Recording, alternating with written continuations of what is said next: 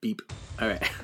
So on today's expose, we are talking Sebastian Hiram Shaw. Here's a middle name. Hiram Shaw. And he was created by Chris Claremont and John Byrne, not Rose Byrne, who's in this movie, but John Byrne.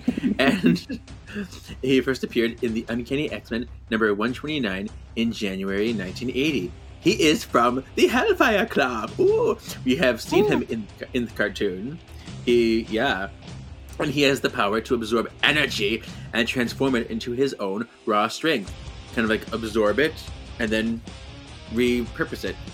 He can send it out any way he wants. Yeah, and he was the leader of the New York branch of the Hellfire Club, Secret Society.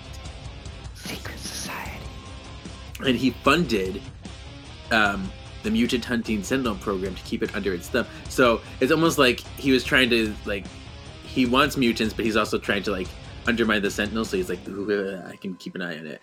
It was just interesting. But yeah. Yeah. He's kind of an asshat. He's got his hands, like, in every single pie, whether it's anti-mutant, pro-mutant, whatever. He just wants to be part of everything. Right. And that's what's interesting about the Hellfire Club, because they always want to get more and more power and infiltrate places of government and anybody that can be influential. So yeah. Yeah. I go where I wanna go. Jean. Scott. Jean? Scott. I summon the Arctic winds. No more mutants! I summon the Arctic winds. No more mutants! I summon the Arctic winds. No more mutants! There's always more gators in the bayou. Don't get a All right, let's get into it here. So first off, Kevin, I found a little something for you. You know I'm always finding stuff for each day of recording. So I thought it'd be fun to go over this real quick. Okay. So on Screen Rant sent today, 10 villains used better in the cartoon than the movies. What are your theories for who would show up on this list? So probably Apocalypse for sure. Okay. Would be on the list. What other villains are there? Silver Samurai, maybe. Okay. Let's just say those guys. Okay. So number 10, you got right. I'm just surprised he's number 10. It says Apocalypse is far more foreboding in the cartoon than the movies, which is very true. But all the way down to 10. I thought he'd be like a lot higher. Yeah, me too. For me, he'd be number 1 on my list because he ain't nothing in X-Men Right. Apocalypse. Ain't nothing. And too short. And too short. It says number 9, Mystique is much more independent. So that's something that we've touched on a lot. She's always serving someone in the cartoon. Number 8, the Sentinels were explored much more thoroughly in the cartoon. Another one that's only number 7, the Dark Phoenix saga was a masterpiece. So the Dark Phoenix, they put it number 7.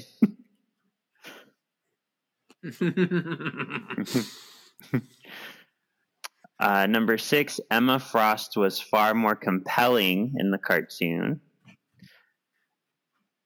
Number 5, Blob wasn't just a punchline. Tutti fruity. Yeah, okay. Callisto was a respected mutant leader. Juggernaut had much more depth, which is amazing when you say Juggernaut in the cartoon had more depth than something else. Then, yeah. Yeah. Because we got his whole history Yeah. in the cartoon. Lady Deathstrike had a personality.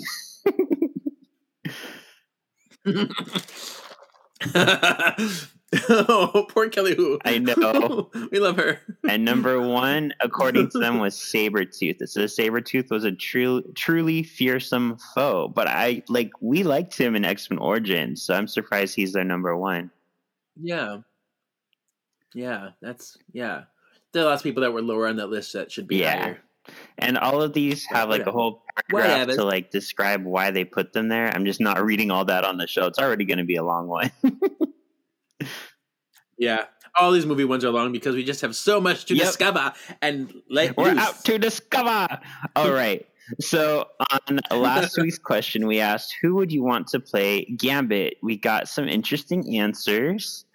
We got some of the same ones too. I like that. So Adrian Gonzalez, friend of the pod, who says hi to me sometimes, he chose Jack Rayner.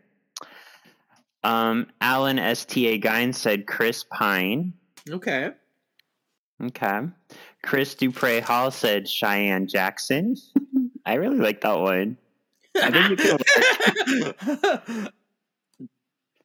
Get out of here, Cheyenne Jackson. I think there's old like YouTube videos where there's like a theater talk and they had like the people from Ted Love Show and they had Cheyenne Jackson on with a puppet and the puppet's like, get out of here, Cheyenne Jackson. And that's what I think about every time I see his name or hear his name.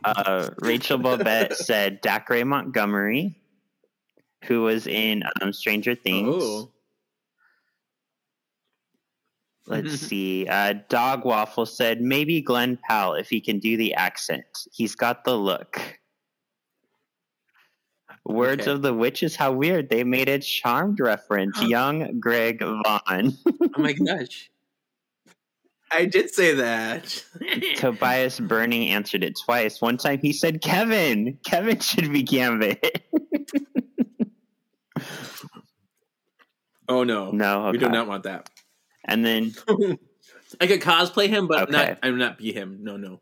I cannot do that accent. But his real answer is Chris Pine. So we had 2 Chris Pines, which is crazy.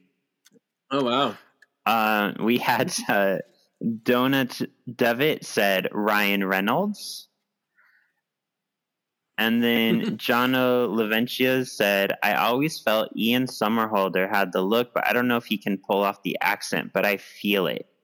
And he followed up with, it all depends on how they cast everyone else, like in age range. So do you know who Ian Somerhalder is? Yes, that's the person I was trying to think of last week. When I had his face in my head, but I didn't know his name. Yeah, that's the person. I know him mostly from Lost. So now, thank you for bringing the person that awesome.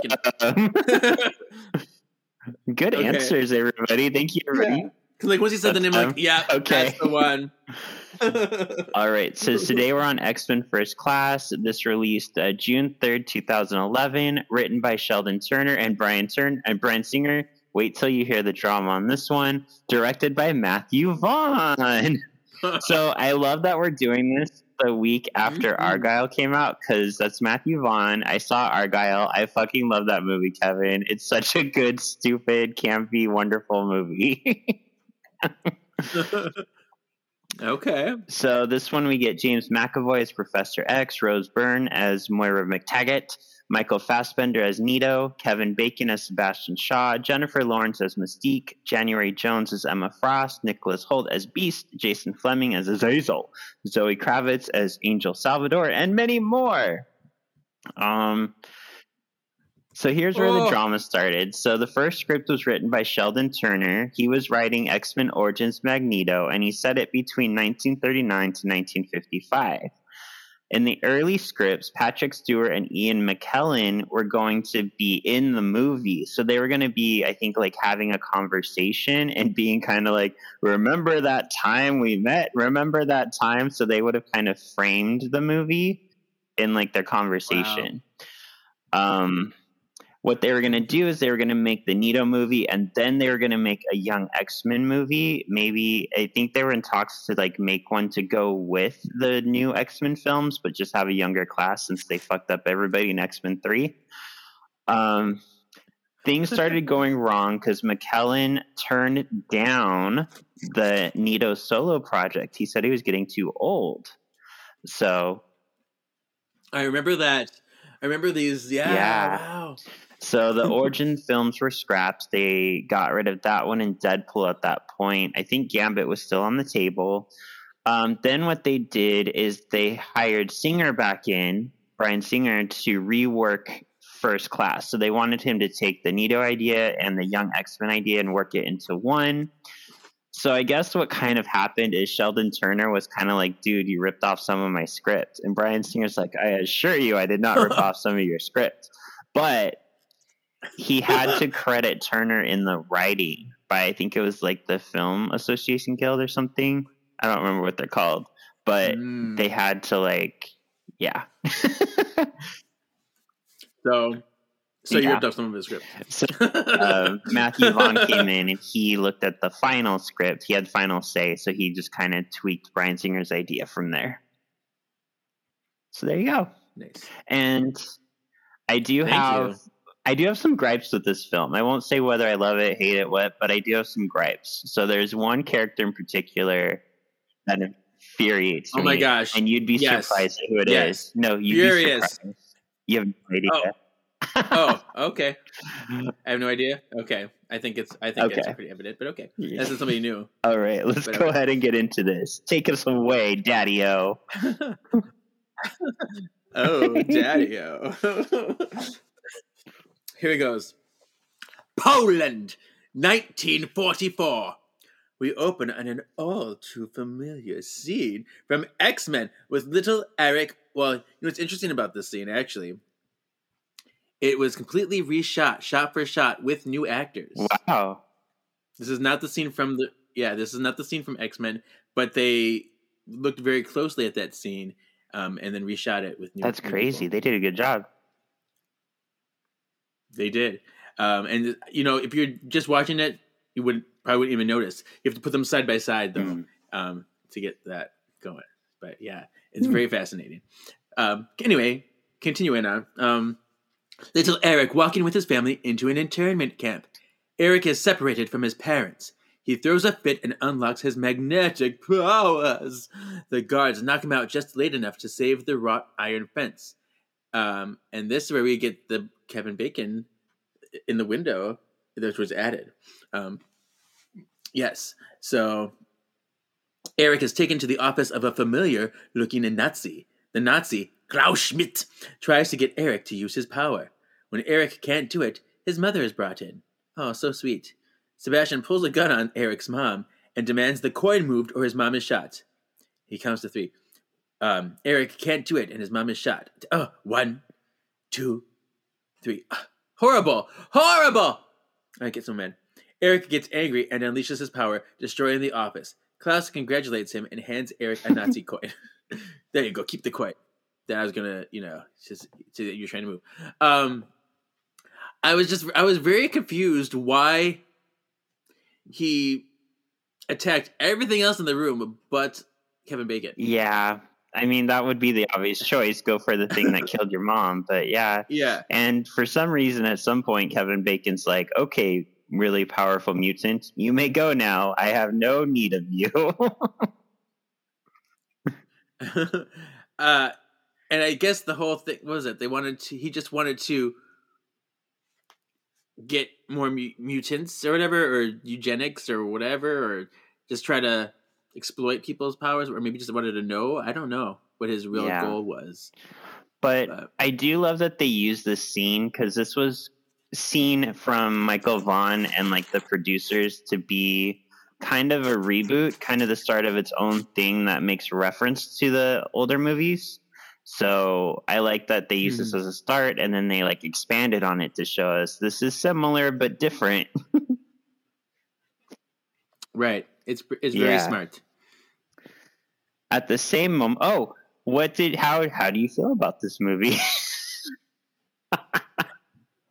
Oh yeah. Well, let's talk about my initial response to this movie. I remember being very upset by the title. I'm like, why are they calling it First Class? This is not the First Class. Because X-Men First Class was, our core 5 team. I'm like, this is not quite right. In retrospect, it's fine. I get it because of the continuity of the movies. This is like the first formation of the X-Men, sure, whatever. But I remember being very mad about that when I first saw and heard about this movie. But yeah, I remember really enjoying it after I saw it.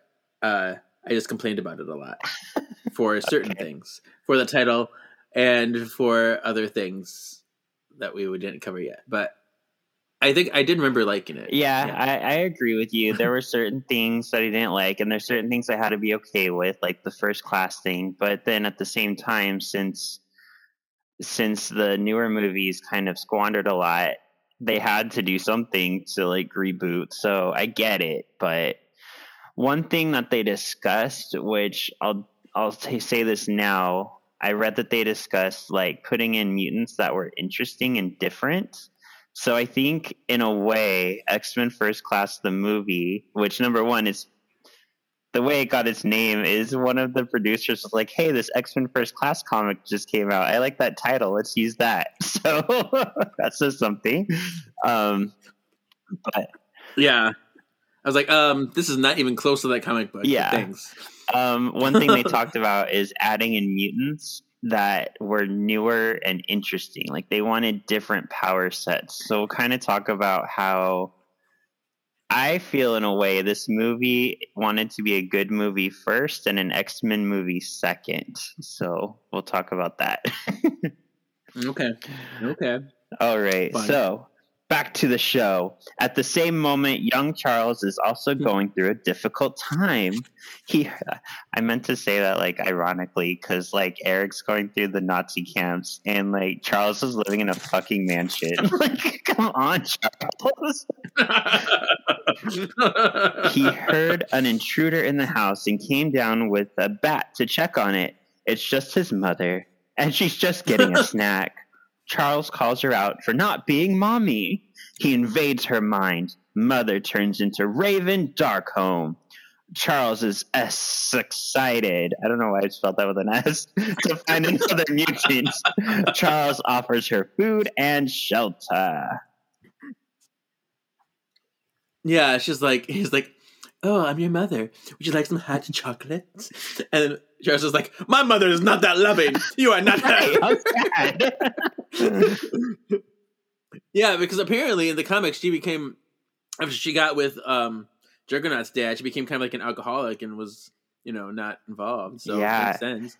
And then she's like, oh, a mutant girl. Let's adopt you as my sister. Well, and if I remember right, I think didn't Charles's dad like die under mysterious circumstances, and then like what's his name, Marco, like came in suddenly, so it looked like Marco like caused his death. Yeah. Oh, see, I'd drink too if I was her. Right. Fast forward to 1962, Geneva, Switzerland. Eric has grown into a sexy man with a huge penis.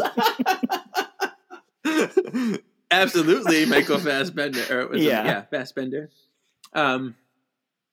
Yeah, I remember all of those when that came out. Like, oh yes, it was all the rage, and everyone wanted to look at him and congratulate him and stuff. But he is very sexy, and it's crazy is because I can totally see Magneto in him. I can totally see him being a young Magneto too. I'm like, oh, good casting. But yeah, super good, super fun, super sexy. He is hunting the Nazi who killed his mom. That's interesting. It's the fact that it takes place in Geneva, Switzerland, because that's where the Frankenstein story was written by Mary Shelley. I wonder if that's like for a reason. Oh, the birth of a monster. I know there's a lot of Jekyll and Hyde references in this movie. I know that much. So I researched Frankenstein a lot for my second book. Oh, did you watch Pretty whatever? What is it called? I love Poor Things. It's so good. And last night we saw an early screening of Lisa Frankenstein, and it was so good too. You don't know what is Lisa that? Frankenstein? Was it like Lisa Frank? It's a movie about Lisa Frank? It's about Lisa, who is in the 80s, and she has a crush on Cole Sprouse from Riverdale. but he's yeah. dead.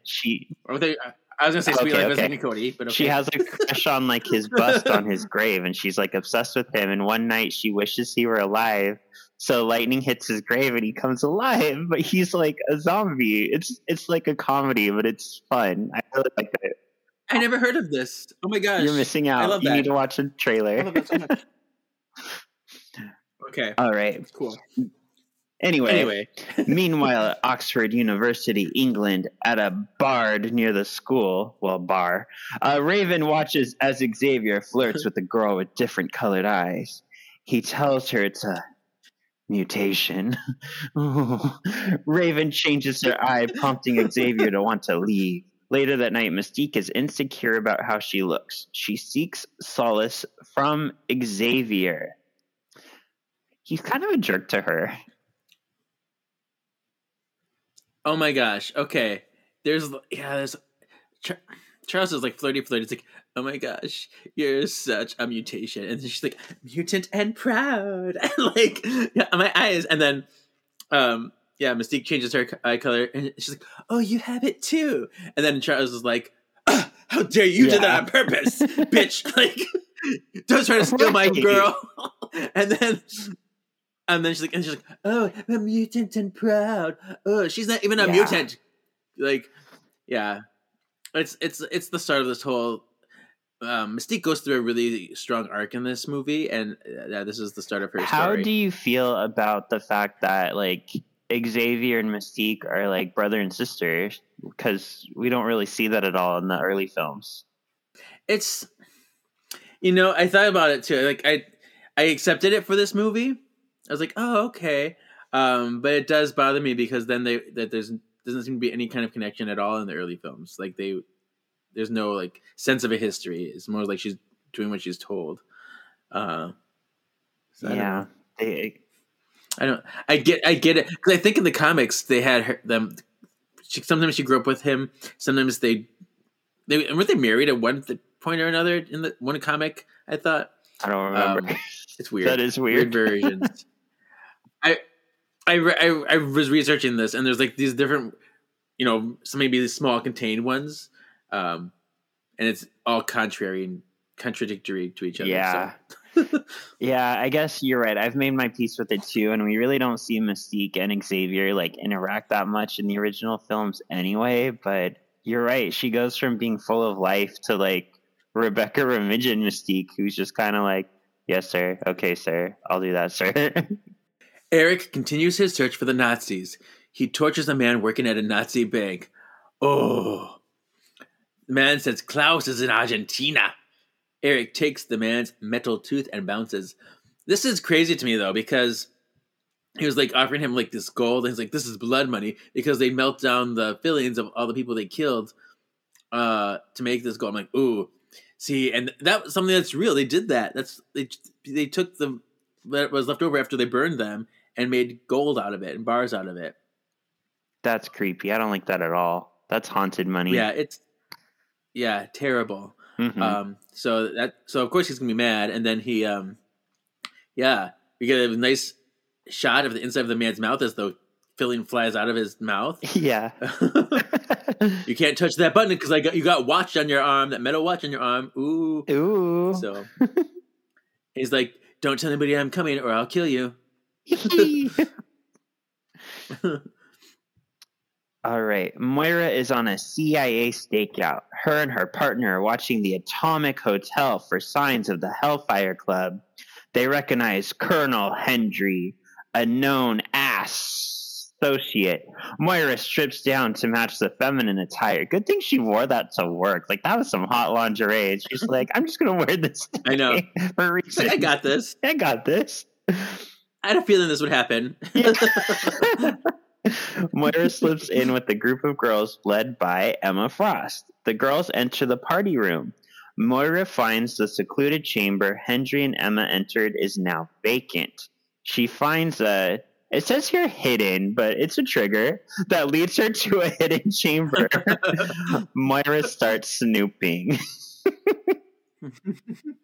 I found it. Yeah, she touches the most obvious thing on the table and like, oh, that must be it. Yep. Oh, I have a note here that I forgot to mention. Did you know, this is pretty interesting, that James McAvoy actually shaved his head for the role before he realized that they wanted to keep his hair? Like, no, this is a period piece. So he shaved his head and then like, oh, we wanted you to have hair for this. And so they gave him hair extensions for most of this movie. He's wearing hair extensions. That's hysterical. Oh my God. That's dedication. I love that. Maybe he should have checked with someone first. Right, maybe. He's like, oh, I'm so excited. I'm going to be Professor X. Let me shave my head. Next door, Emma and Sebastian Shaw are interrogating... Is that the word? Interrogating Hendry. Okay. We get a Charmed cameo here. Colonel Hendry played Agent Keys in Charmed Season 7. That's why he was familiar. I couldn't put my finger on it. My whole hand. Yeah. I know. I was like, oh, and I didn't notice this stuff until now. Now that I know these characters, I'm like, oh my gosh, it's Charmed. I did the first time I watched this. I did recognize. There's another one later on in here. I recognize that one, but yeah, this one, yeah, Agent Keys in Charmed. Okay, so fun. Anyway, when Hendry doesn't play nice, Shaw orders Riptide to blow Hendry into the wall. I wrote it that way on purpose. Yeah. Moira is on the other side of the wall and peeks through to what's going on. Moira sees Emma reveal her diamond form to Hendry. Shaw calls for Azazel, and the two teleport out. Moira makes her escape and calls in what she saw. Hendry is already at the UN meeting trying to redirect missiles as he was instructed by Shaw. So, he's like, you guys can move these missiles to this place. With no one believing her, Moira tells her partner it's time to find an expert on genetic mutation. I watched this YouTube video while I was waiting to record, and it was funny. It pointed out it's called something like Everything Wrong with X-Men First Class in 8 Minutes. And one of the points that it makes is, so you have this like person who can teleport. He can teleport like big distances, like better than Nightcrawler. If he can go from didn't he go from, where were they? They're CIA. They were on one side of the states and he teleported to like the other side. Right. So you have this teleporter. You have Emma Frost, who's like a world-renowned telepath. But yet you're still going through all this trouble to make Russia and the U.S. bomb each other. You could just go to like the president's office and be like, do this thing. Bye. Right. I know, totally. They're making more hubbub out of it than you need to. Yeah. But I mean, that wouldn't make for an interesting movie, but it's just kind of funny to think about. Like they set themselves up a little too well. Yeah, too funny. I did think it was funny too because Riptide, like, he's such a little used character. Like, he was one of the Marauders put together by Gambit when Gambit was briefly working for Mr. Sinister before joining the X-Men. So Riptide was one of the mutants who killed the Morlocks, the mutant massacre. Besides that, he's really not used a whole lot. So it's funny because Riptide was used, if you remember, in the second movie, Wolverine with Emma Frost, and then he used in this one with Emma Frost. I know. It's so crazy. Yeah, it's crazy. It's crazy. Did you notice? There's a bowl of M&Ms in that Hellfire Club. No. There's a bowl of M&Ms on the table, and in the M&M bowl, there's blue M&Ms. And this is important because blue M&Ms were not released until 1995. Oh, no! Like, they didn't have blue M&Ms in the 60s. You know what happened, though? This timeline got reset by Days of Future Past. They forgot how to make blue M&Ms, so they got released in 1985 correctly. Okay, we'll go with that. Xavier takes a teaching gig at Oxford University to lecture on genetic mutation. When him and Raven go to celebrate at a pub, they are followed by Moira. At the bar, Charles chugs chuggily. The crowd cheers him on. He is approached by Moira, who asks to speak with him. Charles invades her mind without permission and agrees to help Moira. He does a lot in this movie. Yep. He's like, hey, you don't have a helmet on. Let me look at you. Yeah. Eric finds his way to a pub in Villa Gesell, Argentina. He sees Klaus chilling with other locals in a picture on the wall. Eric sits to drink with two ex-Nazis. Yeah, they're like, oh, ho, ho, ho, we're so cool. We drink here. We're buddy. And then he's like, look at my mark. They're like, oh, shit, man. Oh, shit. Like, we were under orders. He shows his number tattoo, and all hell breaks loose. Yeah. Oh, okay. Yeah, he's like, we were under orders, and then he's like, stabs the guy's hand, and the other guy, he like keeps him away, and then the guy at the bartender is like, I'm gonna shoot you. He's like, oh no, you're not. You're gonna shoot this other guy, and then I'm gonna stab you with this thing. Like, it's crazy. Yeah. Oh. Nito kills the patrons except for the one he came to find. When Eric gets the info he needs, he kills the last of the Nazis and leaves. Oh, I was like, I forgot how kind of brutal this movie was, because Mick gets really violent. Yeah. In this movie. And in a cool way, too. Right. And it's weird because, I mean, X2 did kind of push the boundaries a little bit, too, because they're pretty horrific things, but in like a more PG-13 kind of palatable way. And this kind of does the same stuff. It's not bloody or gory, but there's still a lot of very intense violence is happening. Yeah, I agree. All right. Miami, Florida. Sebastian is on a boat with sexy Emma and Riptide. They bring back Hendry, who pulls out a grenade and threatens everyone's lives. Shaw explodes the grenade and absorbs its power. He shows Hendry he can redirect energy. He shows his power by blowing Hendry up. Oh. So this is definitely a variation on Sebastian Shaw. This is making him more into like a Bishop character, because in the comics, he can only redirect the energy into himself and his physical body. So basically, the more you hit him, the stronger he gets. Whereas Bishop, when you shoot him with energy, he can redirect it out. So they've kind of taken that and, mixed it up for visual cue. I think the visuals of Shaw looks really cool in this, the way like he moves like so fast, apparently sucking the energy, like there's multiple arms and stuff. Like it just looks cool the way it does that.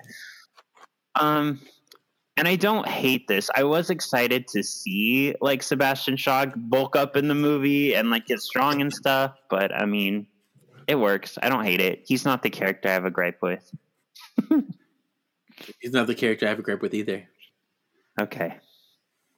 I will say this. I wouldn't have chosen Kevin Bacon for Sebastian Shaw, but he did a good job as Sebastian Shaw.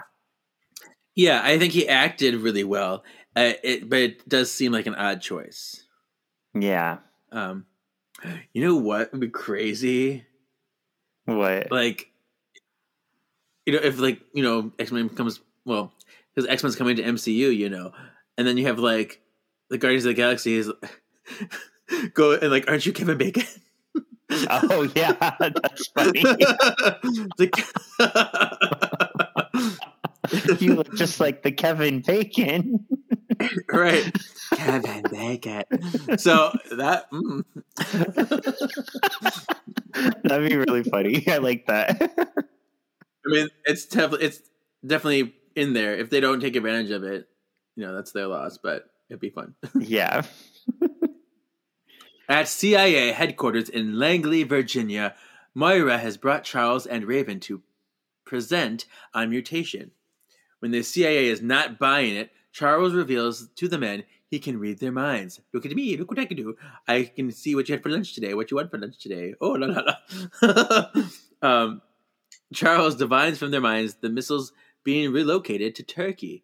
When the room breaks out in chaos, Mystique shifts into Stryker Sr. Yep. Come out, wherever you are. Don't worry about us, Dingo. We'll make sure we can. Cameo. We get some proof that all the strikers in that family were dicks. Then herself. A CIA man in black offers to take Moira, Charles, and Raven to his off-site facility. Outside of the meeting, Xavier freezes time to speak to Moira. He tells her to meet him on the 3rd floor. Moira picks up Xavier, Raven, and the man in black to take them to search intel she came across on Sebastian Shaw. We may have something a-brewing. Oh, we may have something. Yeah.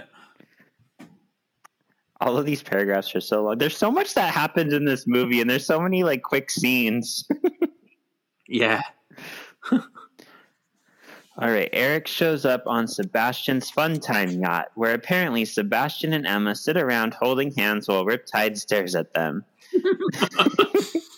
Emma announces Eric is there to kill Shaw, and she scrambles his mind before turning to Diamond and knocking him into the water. Just then, the U.S. Coast Guard show up to apprehend Shaw. Emma blocks out Charles's probing. Riptide uses Sparkle Tornado magic to take out all the boats. Nilo then uses his power from the water to destroy Shaw's boat with an anchor. Shaw and Emma clandestinely escape in an underwater sub.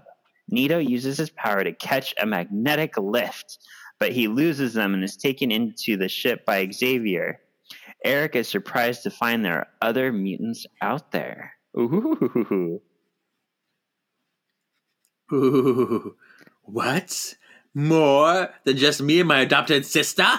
Yeah. And that girl with the eyes? So, and this is the big moment. So this is, in this universe, how Xavier and Magneto first meet. So how do we like this meet cute? Is it worthy? Sure. I mean, it feels a little disjointed because it's in the midst of all this action and it's dark and there's water and stuff. So I feel like it could have been more, I don't know, cleaner, like a cleaner meeting for at least, for us to see it. But I don't mind it. Yeah, it's dynamic. Like, it's definitely different because they met like during wartime, but this is just in a different kind of way. Mm-hmm. And like the visual of Eric like magnetically clinging to the sub through the water, that was pretty cool. Yeah. Like skiing, water skiing without skis. Exactly. Yeah.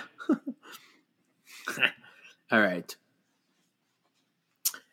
At a covert CIA research base, Moira pulls up with her posse and their brand new friend Eric, who they are taken into a CIA facility, even though they don't know him. Scientist Hank McCoy shows the new recruits a model of the Blackbird. Xavier accidentally is like, "Oh, hey, you're a mutant too," and they're like, "My employers didn't know that. I didn't get around to it. They didn't ask." They didn't ask, so I didn't tell. Exactly. So I'm like, "Ooh, don't ask, don't tell." Okay, I get it. But yeah, totally outs Hank as a mutant. Xavier encourages Beast to take off his shoes and show off his hand feet. I'm like, these it looks so gross. I feel bad for like making fun of him. I'm like, ooh, those feet. Yeah. I'm like, nightmares. Yeah. I really feel bad for Hank in this movie though. Everybody picks on him. He's the Jubilee of this movie. Oh my, he totally is. Mm-hmm. Never a bridesmaid. Yeah. Or never a bride. That's what it is. Sorry. Never a bride, always a bridesmaid. You're right. Yeah. So Hank is pretty different in this movie too, because his mutant power wasn't only his feet, which are definitely more monstrous here. Typically, they were just bigger. They weren't mutated but the fact that he, in the comics, part of his mutantdom is his bulkiness, the fact that he's super strong, he has quick reflexes, he's got the feet. He's supposed to be a thick boy. Yeah, he's supposed to be a thick Bolin from Legend of Korra boy. Yeah. And see, what's his name again? Nicholas Hoult. Yeah, Nicholas Hoult. Yeah. I always thought I always thought he would be so much more appropriate to have played Scott Summers. He's tall, he's slim. I can totally see James Marsden features. So I don't know why they never made him Scott Summers instead. But that's whatever. I can't change it now. Yeah. I mean, he's another one. I like him more than I like Kevin Bacon as Sebastian Stan or Shaw. Sebastian true. Shaw. I would agree to that. Yeah, he makes Beast work, but I wouldn't have picked him for Beast. Mm-hmm. Right. Okay. All right. So Emma and Shaw watch the news. Oh, What? I was thinking about Shaw being a misogynist. That part over there, where he's like, "You look beautiful, Emma Frost. Go fetch me some ice." Oh, yeah. I was like, "Oh my god, asshole!" Okay. And I know you already know this. I know you know that I do not like January Jones as Emma Frost, even though she's not the character I'm referring to that I hate. But let's talk about it. Yeah. So, number one, she plays Emma so demurely. Like, she has no emotion for a role that She's boring as hell. Yeah, and they didn't write any Just interesting flat. lines for Emma as it is. So she delivers these boring lines boringly. Like, she doesn't bring any flair to it. And the other There's nothing for her. the thing I don't like about how Emma's written, period, in this movie is when I think of Emma in the Hellfire Club, like, she is part of leadership. Like, she has a seat on the leadership role. Even though she does cow to Sebastian Shaw, he is the leader. He is the one that she's fucking. But she's not his servant. She only does stuff for him because he's in charge of the Hellfire Club. Right. But she will challenge him. She will make her point known. She will take charge when she needs to. When she's passionate about something. Yeah. She has no passion whatsoever in this. As we saw in just X-Men 92, like, she orchestrated the Dark Phoenix. Like, that was her doing. Yeah. Mm-hmm. So yeah. And I wish what I thought that I would have liked to see is a quick moment, even just a quick blip of Emma taking control of Sebastian and making him do something stupid just to show, like, I have power over you. I only serve you because I'm allowing you to. You know what I mean? Right. Don't get too big for your britches. Yeah. Although that maybe that might have been what prompted him to make the helmet to begin with, because he didn't want Emma fucking with his mind. Yeah. And this is in my opinion, something we see again in X-Men Apocalypse. I'll talk about it again too, but Psylocke in X-Men Apocalypse, when we first see her, she's like an assistant to, I think, Caliban or somebody. Right. And I'm like, this is one of the world's most powerful telepaths and a ninja, and you have her relegated to secretary? Like, what the hell? Yeah. So there's my beef with Emma. There you go. Emma and Shaw watch the news to see the chaos their actions with the missiles has caused. Shaw reveals a helmet the Russians made him to block the telepaths. Shaw sends Emma for ice, which she gets from outside the sub in the freezing Antarctic temperatures. There it is. So this scene is very Matthew Vaughn to me. Her going out and getting the ice, like, it was less X-Men, more Matthew Vaughn. Yeah. But I'm not complaining about it because I love Matthew Vaughn, but it just was kind of random for an X-Men movie. Mm-hmm. Like, let me just go out on the top of this boat where it's stuck in an iceberg, and I'm gonna use my diamond finger to cut the. It was a lot. Crazy. Do we like that this is where Magneto's helmet comes from in this? In just the movies, the Russians made it as a gift for Shaw. I mean, it worked in this movie. It's fine. Does it contradict what they said in any of the original movies? I don't think so. Yeah, I don't know if they ever say where he got it from in those movies. Yeah, I don't think it does. So I'm okay with it. Yeah, I was thinking, like, I like it as a symbol of, like, this helmet was made for a bad guy. So when Magneto takes the helmet, it's like he's accepting his role as a villain at that point. So I like it as a symbol. Back at the facility, Raven and Hank bond over feeling different from society. This is my Aladdin moment. It's like, I feel so trapped.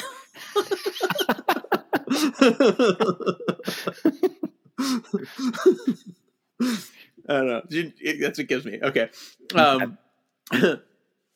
Raven offers her blood. Oh, okay. Raven offers her blood to Hank to experiment on. Raven moves in to kiss Hank, but Eric stops her. Cock blocking. Ooh. He says he would be proud. He says he would be proud to look like her in her natural form. Okay. This is important because here too. This is what's starting to allure Mystique to Magneto because he loves her as she is as a mutant in her true form, whereas she was given the shaft by Xavier, and some of the interactions with Beast going forward are just very kind of like shameful to her. So I get why she would start having this attraction to Magneto. Yeah, I totally get it. Like the sexy man's telling you, like, you look gross when you try to fit in. I want to see you for you. Yeah, like that's hot. Mm-hmm. Anyway, later that night, Eric is about to leave when Charles catches up to him. Charles tells Eric he's needed here. The team can work together to stop Shaw. The next day, the man in black shows Charles the early Cerebro Hank builds. That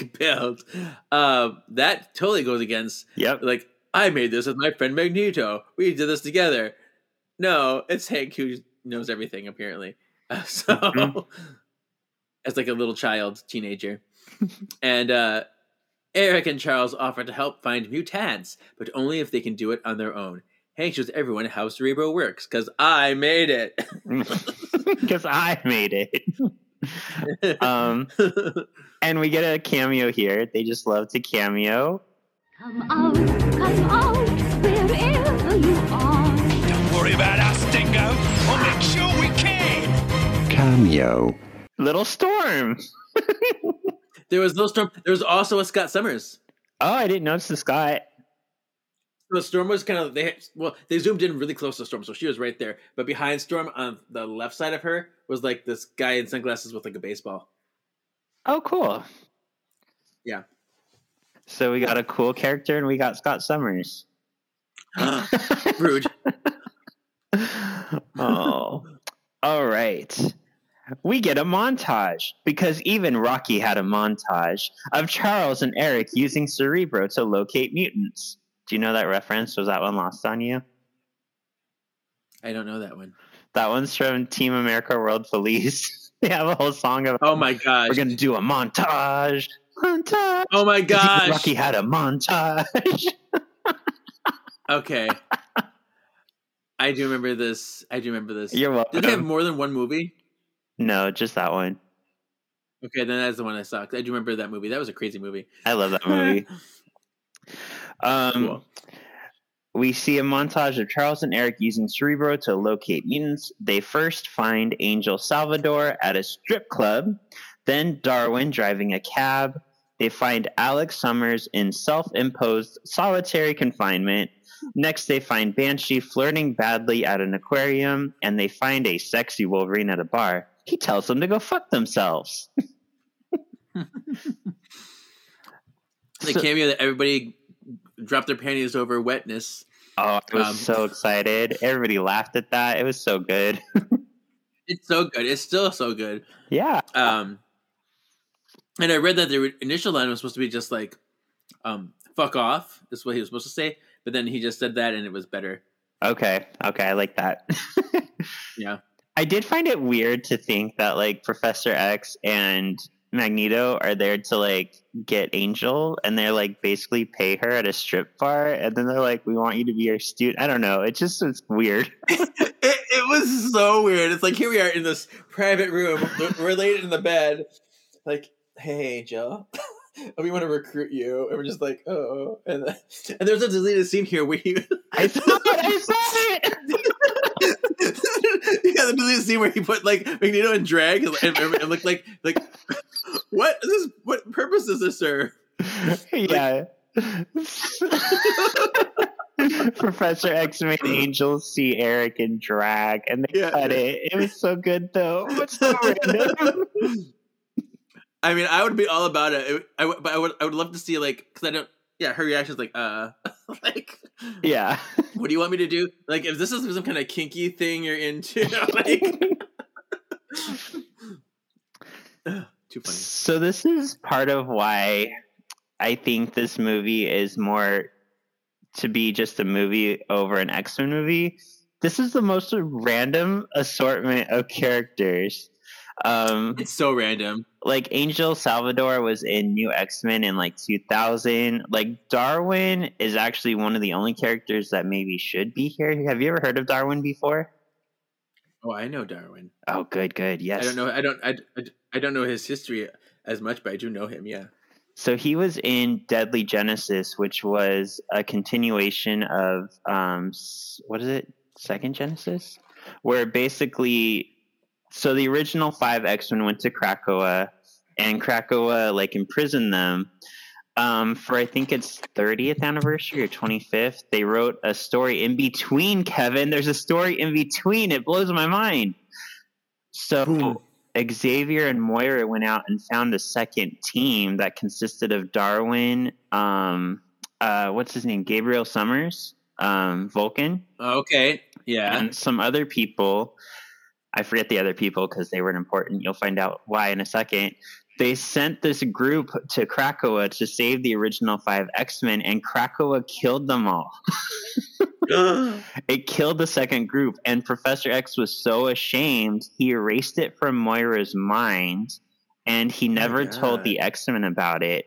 And then he went out, it was revealed, and got the next team with Storm, Wolverine, Sunfire, all those guys, and sent them, and they were able to send Krakoa into space. What ended up happening, though, is with Darwin's power to survive anywhere, I think, from memory, I think he attached to Gabriel somehow and saved Gabriel's life, so those two survived. Gabriel was taken in by the Shi'ar and experimented on, and Darwin eventually came back because he can survive anything. So he survived in space. So that's where Darwin comes from. Very nice. Yeah. So the fact that they used him is crazy to me. They also used Alex Summers, which I've always had a problem with this. This is the 60s. He is Cyclops' slightly older brother in the movies. How old is Cyclops? Yeah. And especially if we saw him in that vision, they look to be about the same age. Yeah. Or not the vision, in the Cerebro. But, I mean, we do get the two of them together in future movies. So, there's that. Yeah. But time just gets a little wonky. It's and because I was always weird because I'm like, but he's the younger brother. As always, I'm like, he's the younger brother. But you told me that there was something he was older in some comic book somewhere. In Ultimate X-Men, Alex is the older brother. I don't know why they did that. It's always bothered me because I think Alex, most of his character works off the fact that he's Cyclops' younger brother. That's part of his shtick. He feels he's the Chris Hallowell to the younger brother his syndrome. Oh, by the way, how did you feel about our X-Men Charmed assignments characters? That was kind of fun. So I enjoyed it. I thought you had some very good mashups, and I thought it's funny that you didn't realize that you put Scott and Jean as Prue in. Right. Because I was just thinking about the character. I'm like, oh my gosh, they are together. How funny is that? Yeah. So fun. Good job. Yeah, thank you. On the sub, Emma boringly checks in with Azazel. He's like, hey, Azazel. She visits Shaw. Did you know that in this Simon Kinberg, who was like a producer in this movie, don't mention him. He said that. I know. He said that initially they were changing history here too. They wanted to make Azazel Mystique's father, but it didn't make it into the movie. I'm glad it didn't, because that would have been super weird. Why? Ugh. I don't. There's no point in doing that. There's no point in doing that. Yeah. So I was like, good. Well, that would have been a very weird choice. And like he is kind of like the makeshift. He's so close to Nightcrawler in this movie. So similar. They teleport both. They have to go to the same dimension. He's probably from the Brimstone dimension too, right? Going through there. I don't know. Do you know? Is that right or is that wrong? I don't know. So it's right, but Kevin, I can't hold it in anymore.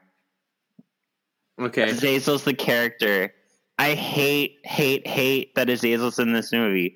Do I like him as a character? I love him as a character. Do I like his characterization in the movie? It's fine. But why is the Lord of Hell? Azazel's basically Satan in X-Men. Why is he hanging with Sebastian Shaw? Why is he just like, oh, I'm just going to move over to be with Nito now because I have nowhere to go? Why is he in a movie with Mystique and there's no love story? Why does he have no connection to Nightcrawler? Fuck you people for putting Azazel in this movie and not explaining anything whatsoever. You could have just used the Vanisher. There, I said it. Boom. Because if he's supposed to be this devil, he's not going to be like some hoodlum like background character that follows whatever you tell him to do and be like some, I don't know. He's the kind of character that just gets killed at the end because no one cares about him. Yeah. So it is very odd. Yeah. It infuriates me. Yeah. There was no like respect to his character and using him in this. Yeah. And then the fact that they wanted to make him Mystique's father makes absolutely no sense. That would even bastardize him to the max. Yeah. So, yeah. That being said, I did like his teleporting around and the way he fought things. But yeah, it looks cool. I mean, so did Nightcrawler. Yeah. Yeah. It's pretty much, he is the Nightcrawler for this movie. Mm-hmm. So, but yeah, it is annoying. Anyway, I have a sentence to read. Okay. Emma boringly checks in with Azazel.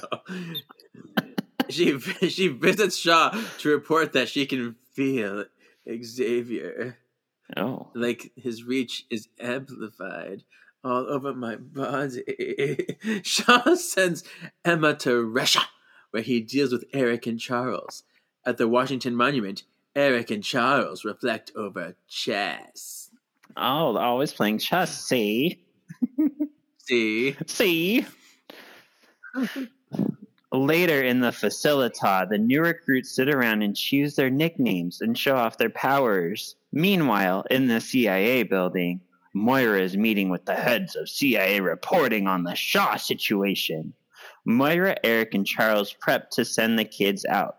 They come back to find the new recruits causing chaos. The adults leave the room disappointed. This scene, I don't know. It was odd to me. I mean, it's cute and all, but it feels not X-Men. It feels like Breakfast Club. Like, I don't know. And then, like, where are they getting his names from out of nowhere? Like, that's what I hate. Like, Mystique gets all the names just perfect on the first try, and I'm like, why would you even think of Mystique under, like, Shifty McShiftser? You know? They walk in and like, oh, here's our names. That's this guy. That's this guy. This guy. Oh, and you guys, you're Professor X and Magneto. Perfect names for you. Why? Where did you even get those from? What is your basis? Yeah. And what bothers me here is like, I paid attention to it on my next like mini watch through, but Xavier and Magneto are presented as like pretty much the same age, but they treat Mystique like she's so much younger than Xavier. Like he's an adult and she's a child. And even like Darwin looks older than Professor X and Magneto, and why is he acting like a child right here? Yeah, because how old is Mystique supposed to be in this? I don't know. They said she's even ages at half the differently time. Yeah, so she should actually be older than Xavier. Right. And I know they threw that in there to make it make sense for the future movies. Mm-hmm. Why she's still so young while Magneto and them are like older. But but still, it's a little interesting. Well, I also like it because it's not too far from the comic that she just doesn't really age because she just can keep shifting her organs and like keeping herself young. So that one makes sense. Yeah, I thought about that. Yeah. I was like, oh yeah.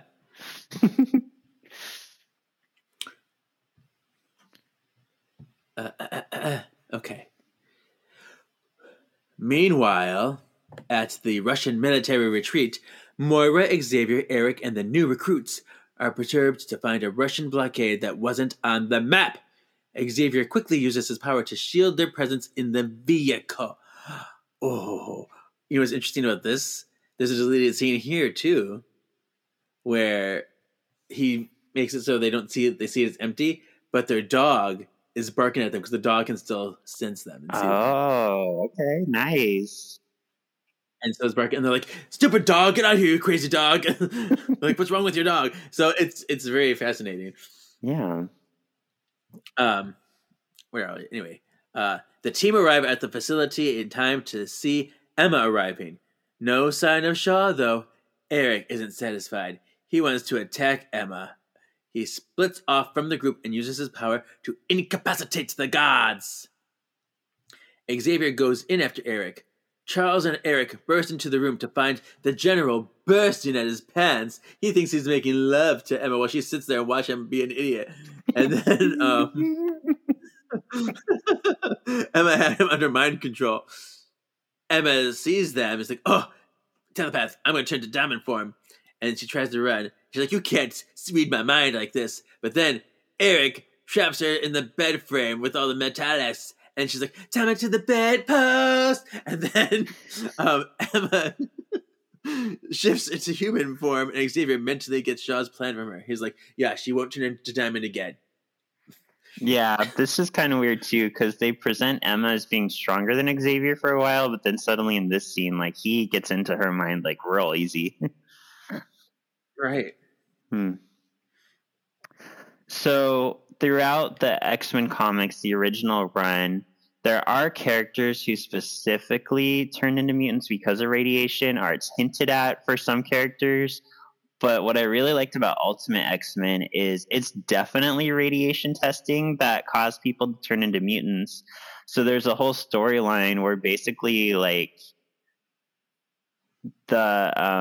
it might have been S.H.I.E.L.D. I think it was a group was keeping it from people that, like, humans created mutants. So, like, this is our fault. We did this. Oh my god. It was pretty cool. Like, they knew if it got out, like, it would be a scandal, and it was. And so this whole plan to, like, throw all these missiles at people, he thinks that it will just make the mutants that are there stronger and kill all the humans. But essentially, it could probably just make the whole world mutants. Yeah, it could.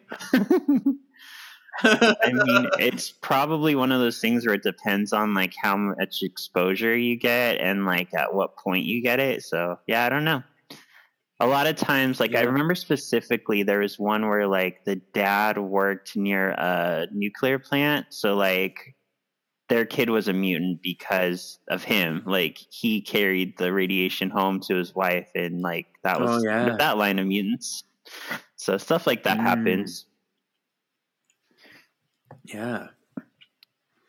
Meanwhile, the new recruits are playing around at the facilita. 2 guards start mocking them. Just then, there's a popping noise in the facility. Azazel is teleporting in and dropping bitches. In comes Shaw through the front door, and Riptide rips apart Cerebro with his power. Shaw's forces easily dispatch the easily dispatchable guards. Enter Shaw to confront the new recruits. He's sad Charles is away. Shaw offers membership to the recruits. Angel accepts. As Shaw prepares to leave, Darwin stops him. He wants to join as well, winky face. But it's a trick! Darwin has Alex attack. Shaw absorbs the energy and uses it to kill Darwin. So, this is the one that people get really mad at, because how is Darwin dead? Why would, of all the people who can adapt to survive, why kill this person?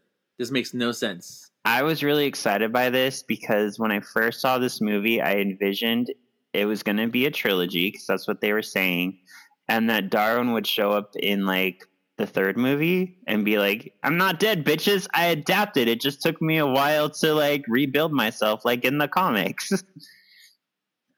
But yeah, it's stupid that he dies. He should have adapted to it. It pisses off everybody who sees it, I think. So maybe Deadpool 3 will, because Matthew Vaughn saw a bunch of footage from Deadpool 3, and it makes you wonder, like, why would he have access to that footage unless they're using some of the stuff he shot from First Class in the movie? That would be amazing. So that's what we're thinking. So maybe they'll address this Darwin thing and he'll survive. That would be great. Yeah, if enough people don't like it, we saw how they fixed the whole like Deadpool in Origins. Right. So I'm so excited. I have this note here too. Why did he look at the black man when he said enslaved? Thank you. I wrote that too. The camera showing Darwin when Shaw says enslaved. Shady, because it like he says it and then it shows Darwin for a while. I'm like, that wasn't great. Yeah, like that's not a good look. No. Why? Matthew Vaughn, you don't like that. No.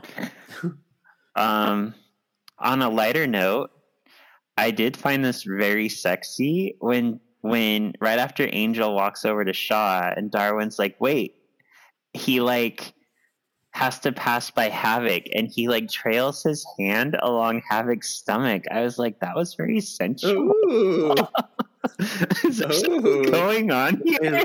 He's like, let me whisper and sweet nothings in your ear. Yeah.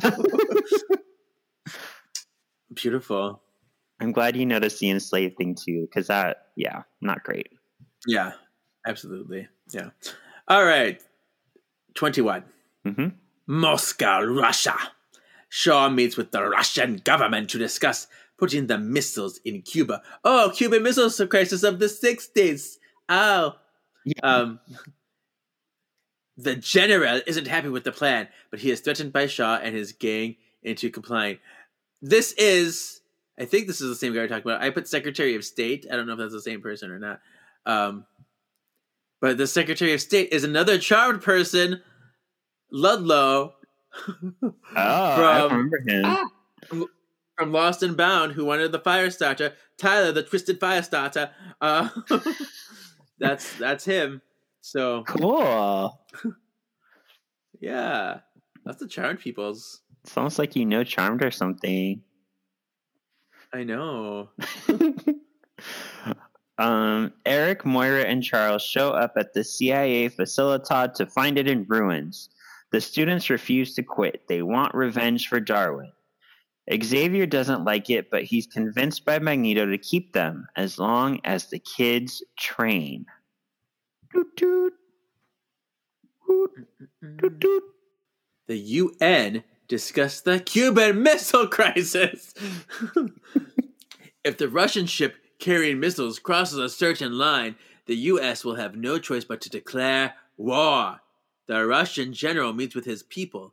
He says, since the U.S. sent ships to stop the Cuban ship, Russia will send ships also, as well. Yeah, I didn't quite follow all this. I didn't know how it all worked out. But yeah, something with them crossing some maritime line will mean it's an act of war, so the U.S. will attack. Yeah. There's a lot of politics in this, and there's politics in X-Men all the time, but this one seemed especially political to me that I was kind of lost in a lot of it. Yeah, this one, I can definitely get that whole Matthew Vaughn-ness behind it. He said he was really excited when they brought this idea to him because he's like, this was a dream for me because I had been wanting to do an X-Men movie. I love the 60s. He loves the whole like spy aspect. So that's why Moira is more of like a CIA agent than like a scientist, which doesn't really match her in X3, does it? But anyway, so this has Matthew Vaughn written all over it. He loves like over convoluted like spy themes. So yeah. Yeah. Charles shows everyone to his childhood mansion, their new home. Magneto dares Xavier to shoot him so he can prove he can deflect it. Charles refuses.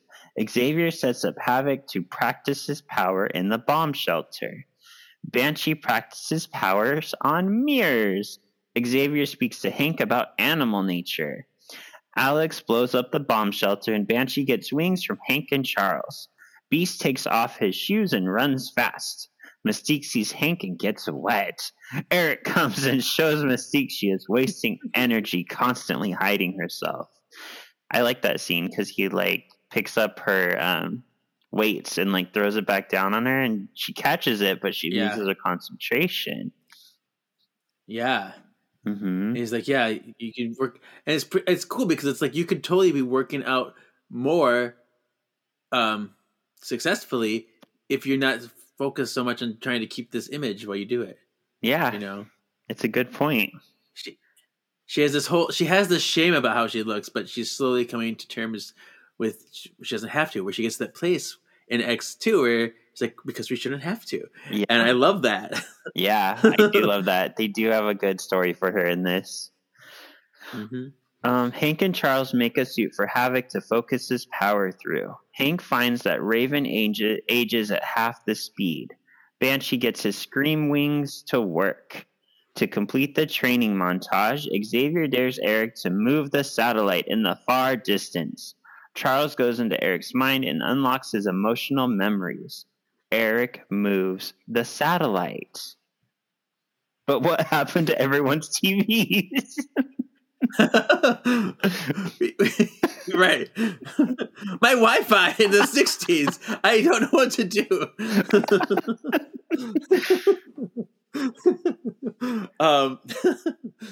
There's a lot going on in this sequence. Oh my goodness. Yeah, I threw everything in there for you. Yeah, you did. There's that whole scene with Hank and Mystique, which is kind of sucky. Yeah, because he says you and me, your blue stuff will never be beautiful to society. Oh my God, you don't say that to somebody you're trying to impress, man. Right. You just dug yourself in a hole there. Mm-hmm. Yeah, that part sucked for Mystique. Yeah. So, but I guess it's part of her arc. So, I mean, there's a lot of really great character development in this movie. I can say that much. A lot of really beautiful, emotional places to go with them. Well, and it's kind of what Matthew Vaughn said about X-Men: The Last Stand. He would have added 40 minutes to really pump in the emotions, and we get that in this one. This one's a longer X film, but we do get a lot of emotional storytelling in this. Mm-hmm. Mm-hmm. I do like, though, that it's written in that Xavier is kind of pushing Eric to be better. It's almost like he is the Batman creating the Joker. Oh, yeah. Mm-hmm. And it's a wonderful moment where you get to see, he says between rage and serenity, which those are both very important emotions, and they do represent kind of duality and balance in and of itself, which is very powerful. Mm-hmm. I love that Magneto has a memory of his mom and everything, and the acting here is so beautiful. What's interesting about that, though, is that memory was actually from a deleted scene where Magneto he arrives at the airport after coming on a plane, and he sees a young boy and his mom in the airport, and he imagines this memory over superimposing those people that he sees. So, but I'm glad they cut it, because then it makes showing up here more powerful, because in this it's something that he kind of locked away or forgot about, and it's coming back, which is kind of cool. Yeah, I agree. It would have taken away from it if we saw it earlier. Yeah. So Moira calls in the gang JFK, my fellow Americans, whatever his name is, whenever he says he's is on a TV announcing war of the missile crisis. Wait. Oh, sorry. JFK is on TV announcing war if the missiles cross the oceanic line. Eric is sure Shaw is behind this war and knows they'll find him in Cuba. In the sub, Shaw proudly watches the JFK announcement. His work is in fruition.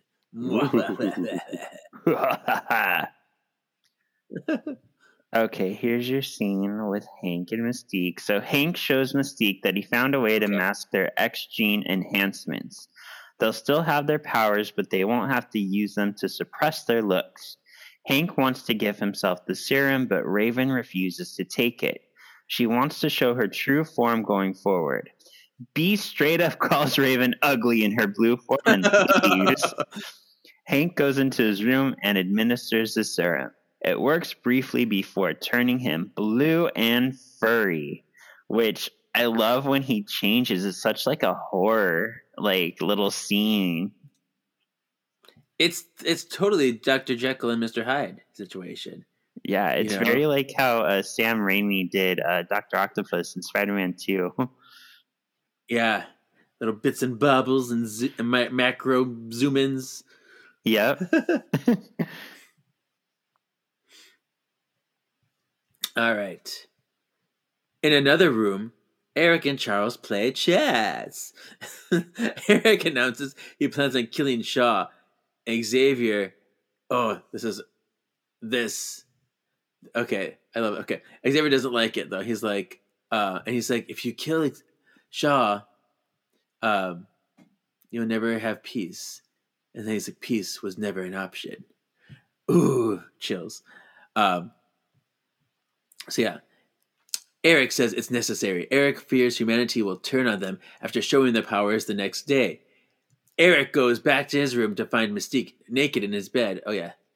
The two kiss, and then Mystique starts walking around naked. He's like, yeah, I like you better in your naked blue self, not Rebecca Romijn. Because that's not your true self. It's your future self. She visits Xavier in the kitchen.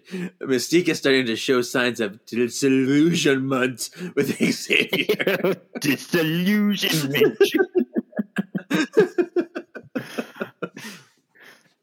And, okay, Exhibit B, they fucking, Kevin. I forgot about the scene when we were watching the earlier films. Magneto, Mystique, they fucking. Yeah, I mean, this is pretty much confirming it. Yeah. But I just want to know, when does he go from Hottie McToddy womanizer to gay queen of the universe? True, yeah, because he gets very dramatic in the later ones. Yeah. Oh, we love him. Oh, we were just talking about your hair. We love what you've done with your hair. Tee. What a little bitch.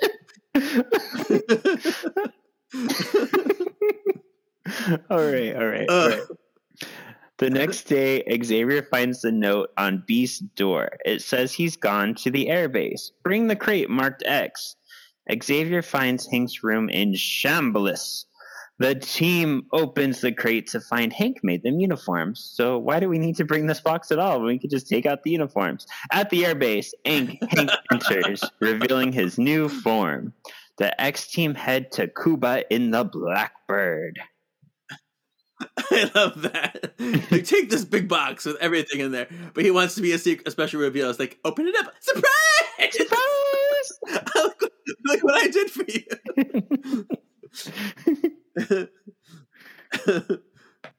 Meanwhile, at the Cuban border, the ship with the missiles is 3 minutes from crossing the line. Oh no! The U.S. and Russians prepare for war. The ship Aral C is ordered to turn around, but is not responding. The Blackbird rushes into the scene. Xavier scans the crew of the Aral C. They have been easily dispatched by Shaw's men. As the ship is about to cross the line, Xavier invades the Russian colonel's mind and has him shoot a missile at the Aral Sea, stopping it from crossing the line and stopping the war for now. As Shaw listens into the U.S.-Russian chatter, he realizes Xavier and his team are on the scene. Ooh. This scene was very much like Jean and Lilandra when she took over Lilandra's mind. Yeah, you're right. I was like, ooh, I recognize this. Mm-hmm. It's kind of crazy to think that, like, Xavier hasn't even met Shaw at this point. Like, they don't even know each other's names, really. Oh my gosh. For real. Yeah. And I had to think to myself, like, oh yeah, Eric met Shaw just briefly that one time. So there's really not a lot going on between these parties. And you notice what's interesting about him, when Magneto has this like board of like people he needs to kill or whatever, or like go after, he has a drawing of Shaw, not a picture, which is probably a drawing he drew himself off of memory. And it makes you wonder that Shaw probably never took pictures of himself ever because he knew that he aged differently than normal people, and it keeps him under the radar. Probably, you're right. So, crazy. Did they say that in the movie that he ages differently? You see how he was kind of like an older guy when he was like in the German, and then he's like all young and hot and stuff. I think it's part of him absorbing the energy. When he absorbs powers, it makes him younger. He keeps his youthful demeanor from... Yeah, I was just wondering because I figured that's what it was, but I didn't know if they ever like actually say it, but that makes sense. Yeah. All right. The team can't seem to find Shaw. Xavier surmises he's in a sub. Banshee offers to use his sonic scream to locate the sub. Banshee dramatically flies around before splooshing down into the water. He finds the sub. Nito is able to pull the sub out of the water as Shaw is feeding off of its power. Riptide attacks, causing chaos. The sub blows ashore as the Blackbird crash lands on the bitch. Xavier gets everyone up to speed on Shaw's plan to unleash all the energy he got from the sub and start nuclear war! Oh no! Oh. The X-Team exit the downed jet and lock into combat with Shaw's forces. Moira desperately tries to contact the U.S. forces to warn them. Nito disrupts the nuclear power on the sub, stopping Shaw from absorbing the power. Angel attacks with her gross puke balls and spits at him. And it's weird because that is one of her powers in the comics. I'm like, that's so gross. Yeah, that's weird. She's weird. Anyway, she attacks Havoc on a U.S. ship. Banshee and Angel go into a sky battle. And I gotta say, I do love that they gave Banshee his iconic kind of outfit with the yellow and black. That's cool. Yeah, it was cool seeing him in live action doing stuff. Yeah. And I'm glad it doesn't sound like the cartoon. That's really nice too. Yeah. Angel blasts Havoc. Oh, scandaloso. That's weird. But it only makes him sexier. I know! It's like, oh, I'm going to blast your chest piece, and now you get a boob window. Look at that. Look at my boob window for the rest of this movie. I love it. Banshee saves him from the ship. Oh, yeah. Banshee saves Havoc from the ship. Angel spits on Banshee's flight contraption, breaking it. Havoc blasts Angel out of the sky. By like slicing her wings, which is pretty cool. Mystique shifts into Shaw, and her and Beast take out Azazel. So I was thinking about this. I have one complaint about this scene, and that's Angel, and that's the fact that she so easily betrays her friends. You know what I mean? Like, there's no sign of her not liking them when she's hanging out with them, and Shaw's like, come join me, and she's like, okay, and now she's like willing to kill them. It was so random because there's like no debate over it, no kind of confliction over it. She's just like, She just walks over. I'm like, that sounds good. and then she's like, yeah, I'm fighting with you now. It is so unmotivated. Yeah, but not as bad as when Storm joins Apocalypse later. But we'll talk about that when we get to it. Yeah. Oh, I love her on TV. She's fighting for the mutant. Right? Want to kill some mutants? Sure, I'm free.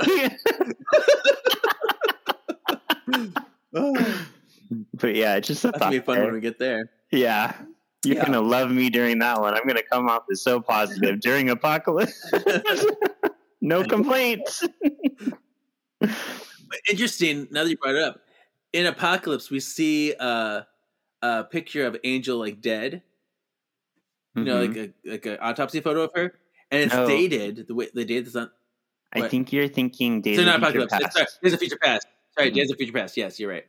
But it's dated a certain time, which puts her death about a week after the events of this movie. Oh my god. Yeah.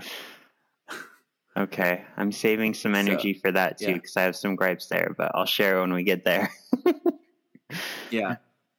All right, I've been saving this great line for you, and I'm gonna forget to say it when we finally get to the movie. I just know it. All right. Eric runs into Shaw on the down sub. Eric and Shaw start fighting. Xavier slowly gets access to Shaw's distracted mind even through the helmet. Shaw cradles Eric in his arm as he proves stronger. Eric uses the distraction to take off Shaw's helmet, which has kind of like, it's metal. Can't you take it off anyway? But whatever. Right? Why can't just pull it off? Right. Right. Xavier freezes Shaw in place. Eric puts on the helmet and moves in to kill Shaw. Eric presents the coin Shaw gave him to prove he can move it. He pushes it through Shaw's head, killing him as Xavier feels every moment. Which, I have a question again. If Xavier is controlling Shaw's mind, couldn't he have, like, had him move? Like, he just sat there, like, watched the whole thing happen, experienced it, but couldn't he have done something? Released him? He could have done anything. He just sat there like a weirdo.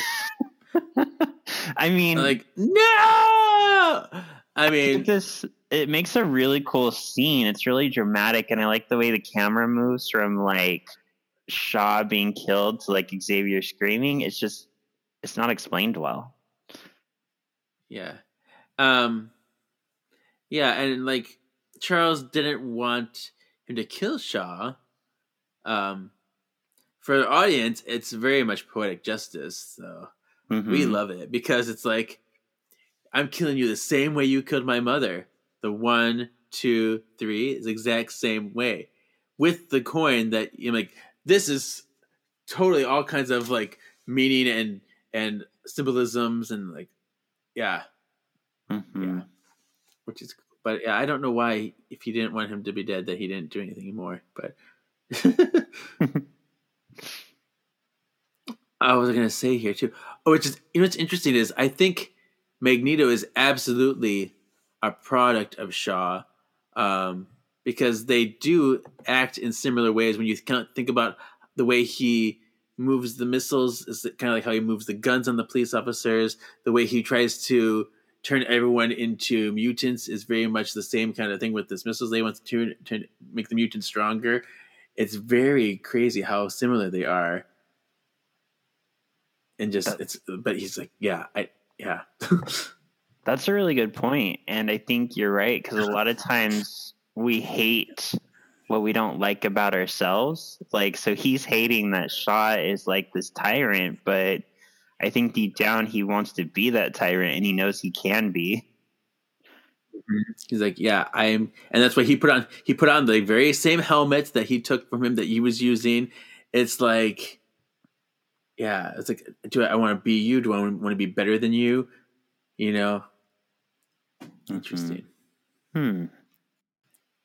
Magneto exits the sub, but Shaw's dead body first. Oh yeah, floating there. Creepy. Weird. I don't need to see this, but okay. He calls for a truce between Shaw's forces and Xavier's. He shows them the real enemy is humans. He tells them the humans are preparing to fire on them. Moira runs to contact the ships to stop the attack. No one answers her. She's like, oh, God, dang it all. The U.S. and Russians fire the missiles. Eric easily stops the missiles in place. He turns them on their owners, and they're like, oh, it's been an honor serving you, man. You are great, whatever you are, soldiers, whoever. And they're like, we're going to be dead. And then Xavier jumps Eric, releasing the hold on the missiles. And they all kind of explode in the air, like, oh, whew, we're safe. Xavier regains control, then loses it, then regains it. Moira fires on Eric, and he deflects the bullets. But one hits Charles in the back, goes, ah! And then the missiles are stopped, but at the cost of Xavier's legs. I can't feel my legs! I can't feel my legs! Nito blames Moira. You did this! And attacks her. But Xavier says, oh, you did this! And then Nito asks Xavier to be by his side. You're my brother! Oh, we're supposed to be doing this together! But Xavier refuses. Oh, I love this. This is a beautiful moment. He says, we want the same things. And he's like, my friend, but that we do not want the same things. And he tears on him, like, oh my God. He's like, okay, well, I'm going to leave you there. And then Nito leaves with his new brotherhood. Mystique, Riptide, Azazel for some reason, and Angel. This team will last for ages. A team for the century.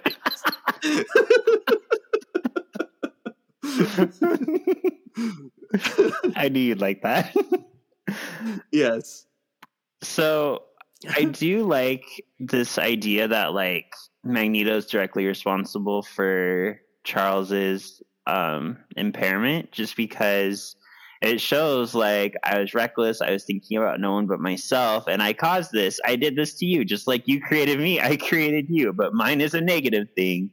Because we saw in the X-Men cartoon series, also Magneto is responsible, but the original comic thing was just really random. Like, Xavier goes looking for a person named Lucifer. I'm like, I've never once met somebody named Lucifer, a villain named Lucifer, and there's like a cave in, and that's what causes his legs to get hurt. So I'm like, this is so much better when Magneto's responsible. Yeah. Right. Mm-hmm. It adds a cool dynamic to their relationship, even more so. Yeah. The X-Men return to the manor. Moira pushes Charles as she asks about his intentions for the skill.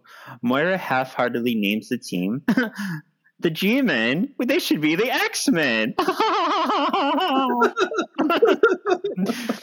Charles asks Moira to hide their location. Anonymity is their biggest strength. Charles kisses Moira and wipes her memory. As the CIA interrogate Moira, Eric shows up in full garb and frees Emma. He invites her to join their little team. This is going to have huge, what's the word? Repercussions. Consequences. Consequences. Yeah, so totally factor in. Yeah. Yeah, I definitely feel Matthew Vaughn probably had like an idea for where the story was going to go, and then he's not involved in the next one, so it feels like nothing gelled. Yeah. Right. I've tried to think this whole thing with Moira and Xavier. She's like, "Oh, I won't tell anybody if they can do what they want to me. I won't say a thing." Kiss, wipe your memory, and then she's like, and then she goes, "I remember this." Yeah. And then nothing.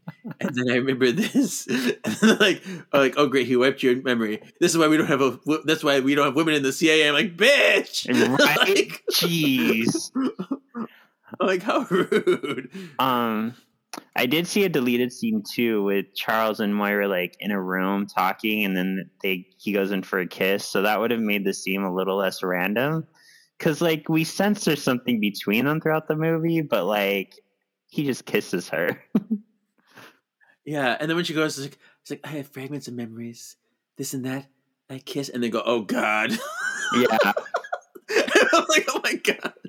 Oh man. So A couple things about this movie. So Vaughn originally wanted there to be a love triangle between Xavier, Moira, and Eric, and they're like, no. The studio said, no, that's too much. We don't need that. Which I don't think we do either. That would have been weird. We don't need that. No. Especially since he's already fucking Mystique. Like, yeah. There's enough of a triangle with her, because she's trying to decide who she wants to be allied with. So maybe you got that. And I think that would have just relegated Moira to just like another woman, whereas in this she stands on her own. Like she is her own person. Like she doesn't need a man necessarily to be important to the story. So yeah, I'm glad we didn't go that route. Right. Let's see. He also Matthew Vaughn actually cut Sunspot from the script. So we would have gotten Sunspot, but he felt like it was too many characters. And he felt like he didn't have the time or the money to develop Sunspot. So that's probably for the best, even though I love Sunspot. Yeah. Yeah. And we got him later. We got him in a later live action, so that's good. Yeah. Oh, Aiden Canto. There was also like a rotating room fight dream scene. I think it would have probably been, there's a moment where like we go into Emma's eye. Like I think it's when Charles is starting to read her memory. I imagine it would have been there because it was like a psychic battle in like a rotating room. But then I guess Inception had just come out right before they were going to make this, and they're like, nope, we can't do it now. Inception did it, and Inception probably did it better than they could have.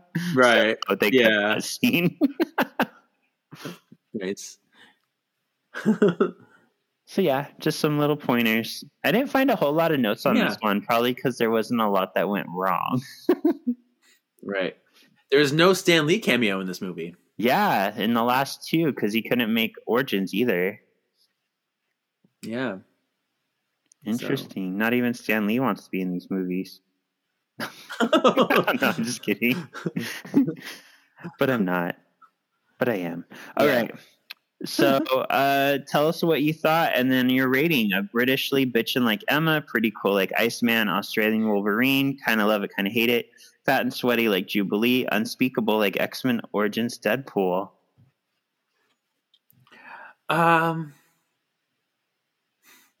See, I didn't do any of these things. I was trying to figure. I think I settled on one. I don't know. I'm trying to think if I liked it better than or worse than the first time I saw it, because I don't know if I think I like it worse than the last time I saw it. Wow. But I still, not that I think it's a bad movie, because I still really enjoy it. But I guess the subject matter wasn't as interesting to me as I thought it was. I think because it was very much into that political stuff, and I don't know. The teen stuff was fine, but annoying to me because I think it was just, I don't know. So there's parts of it I didn't like, but there's also like the whole emotionality of this is the strongest points for me, and I like seeing all those stuff. The action in this movie is fantastic. Everybody was really on their game and really committed to being there in the moment and to these characters. That's great. I think I'm gonna give it a pretty cool. Pretty cool. Like Iceman. Okay, girl. Yeah. All right. So yeah, I think for me, when I think about this movie, I have to think about it in a couple ways, because like in X-Men lore and like comic continuity, like it doesn't do a lot. Like this is not how the comics go. When it comes to the movie continuity, even that's a little skewed because of the X-Men movies as a total. But like entertainment wise, I have a lot of fun in this movie. I think it moves well. The story's fun. The characters are, for the most part, well used. My biggest complaints is like two things. This is when I realized I hate that the villains are underused in the X-Men movies, because Azazel literally doesn't talk in this movie, and neither does Riptide. Like, there's no. Emma's a blah, a big blah. Yeah, she's a blah.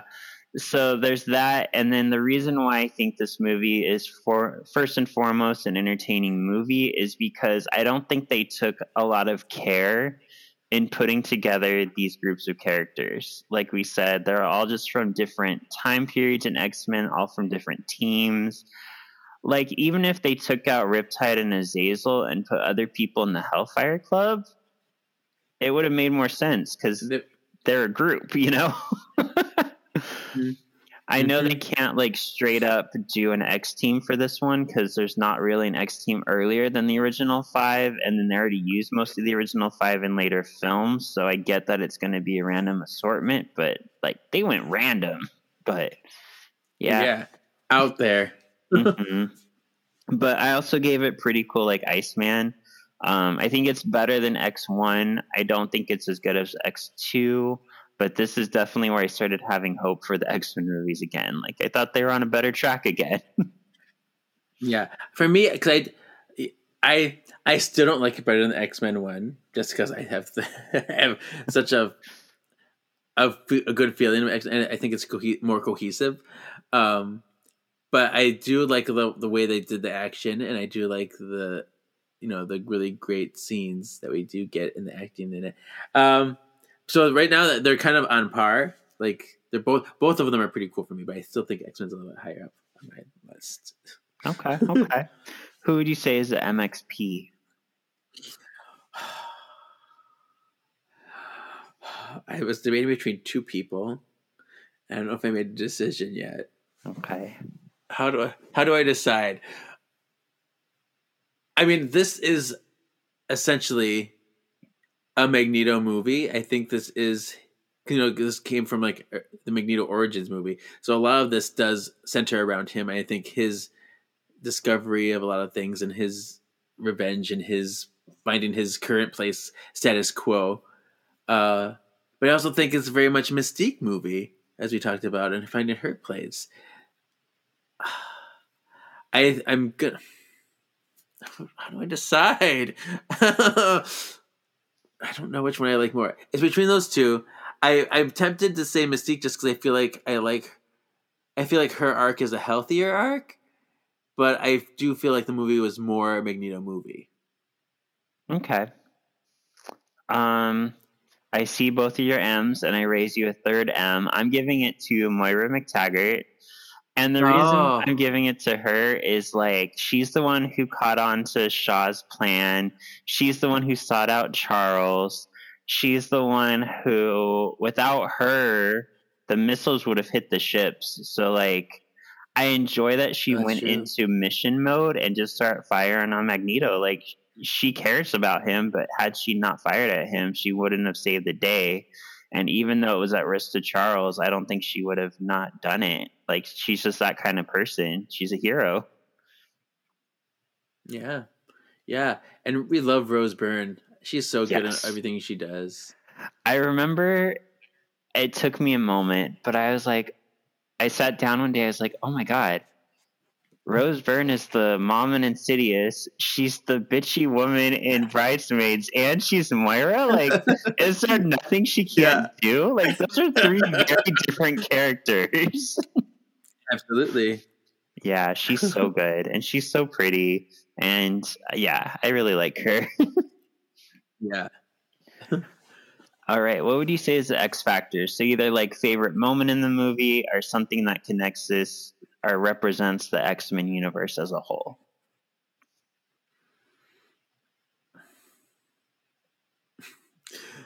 I don't know what to pick for this.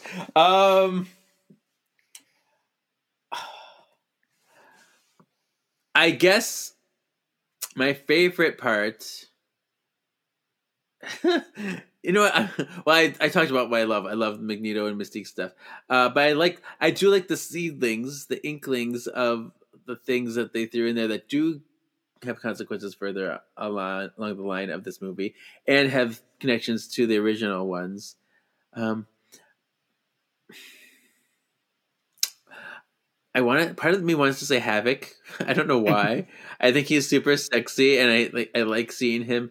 It's weird. I can totally see him as a Summers brother. He has some Cyclops qualities in him, but also like I think even more angst. He's very alone, much a lone wolf, but he's like, I'm gonna play nice with everybody. I'm afraid of my powers, what they can do. Better put me in that bomb shelter.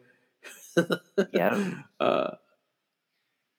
So I'm going to say Havoc just because I know we get some brother bonding later on, and that's the start of it. Okay. Also, that go fuck yourself scene. Yeah, the Wolverine scene, that was great. Yeah. I'm gonna say I like how they represented the randomness of an X team, like because basically both these teams are just thrown together. Like they're just people thrown together, and they have to learn to work together, which is a huge theme. But not only that, like it did a good job of showing how like tenuous that line is between good and bad mutant. Like Eric and Nita were friends, and Mystique shows us like it's just every mutant is one push away from joining one or the other. Yeah. Mm-hmm. Or one sentence that says "join us." Yeah, because all Eric did was show that he appreciates Mystique for who she is. It's the only thing that Charles couldn't give Mystique. Yeah, Mm-hmm. but also like the way Angel walked over, no reason, you know, No reason. Yeah, just because he seems strong. I'll kill everybody in this room for you. What? All right. So, speaking of previously on, who were you most excited to see in live action? Darwin, Banshee, Havoc, or Angel Salvador? Oh, I kind of already said mine. Yeah, you did. You said Havoc. I did. Yeah, Who I do you didn't know think- this was coming up, so I'm like, Who do you think mine is? How do I think yours is? You said it was Darwin, Angel, Salvador, or Havoc. Yeah, Darwin, Banshee, Those are the Havoc, or ones? Angel. I'm gonna say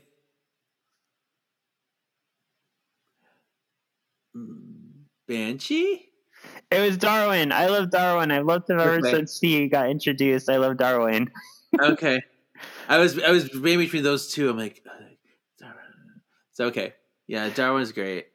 I was excited to see Havoc. His powers just work so differently than I imagined them in the movie. Because they always come from his hands in the comic, but in this, it's like from his Yeah. chest.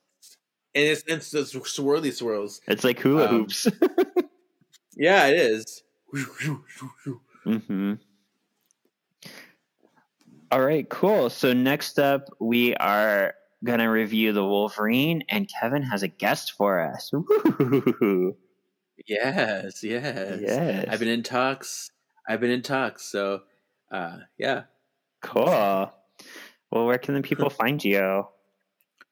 Yes, you can follow my personal Instagram, KJEEZY87, or follow the other podcasts that we do, Words of the Witches. I just put out a bonus episode talking about the current Charmed drama that's everywhere. It's a mess. It's fine. I just carry on. So, yeah, there's a bonus episode about that. And, yeah, I guess that's all I got. Okay. You can find me on Sean Perrett, ShawnPorrett, on Instagram, and that's the link to all our stuff, all my projects. Thank you for listening, Sexy Xyz. We'll see you next week for the Wolverine. Bub. I'm the best there is at what I do. Bub. Bub, bub, bub. Bub, bub, bub.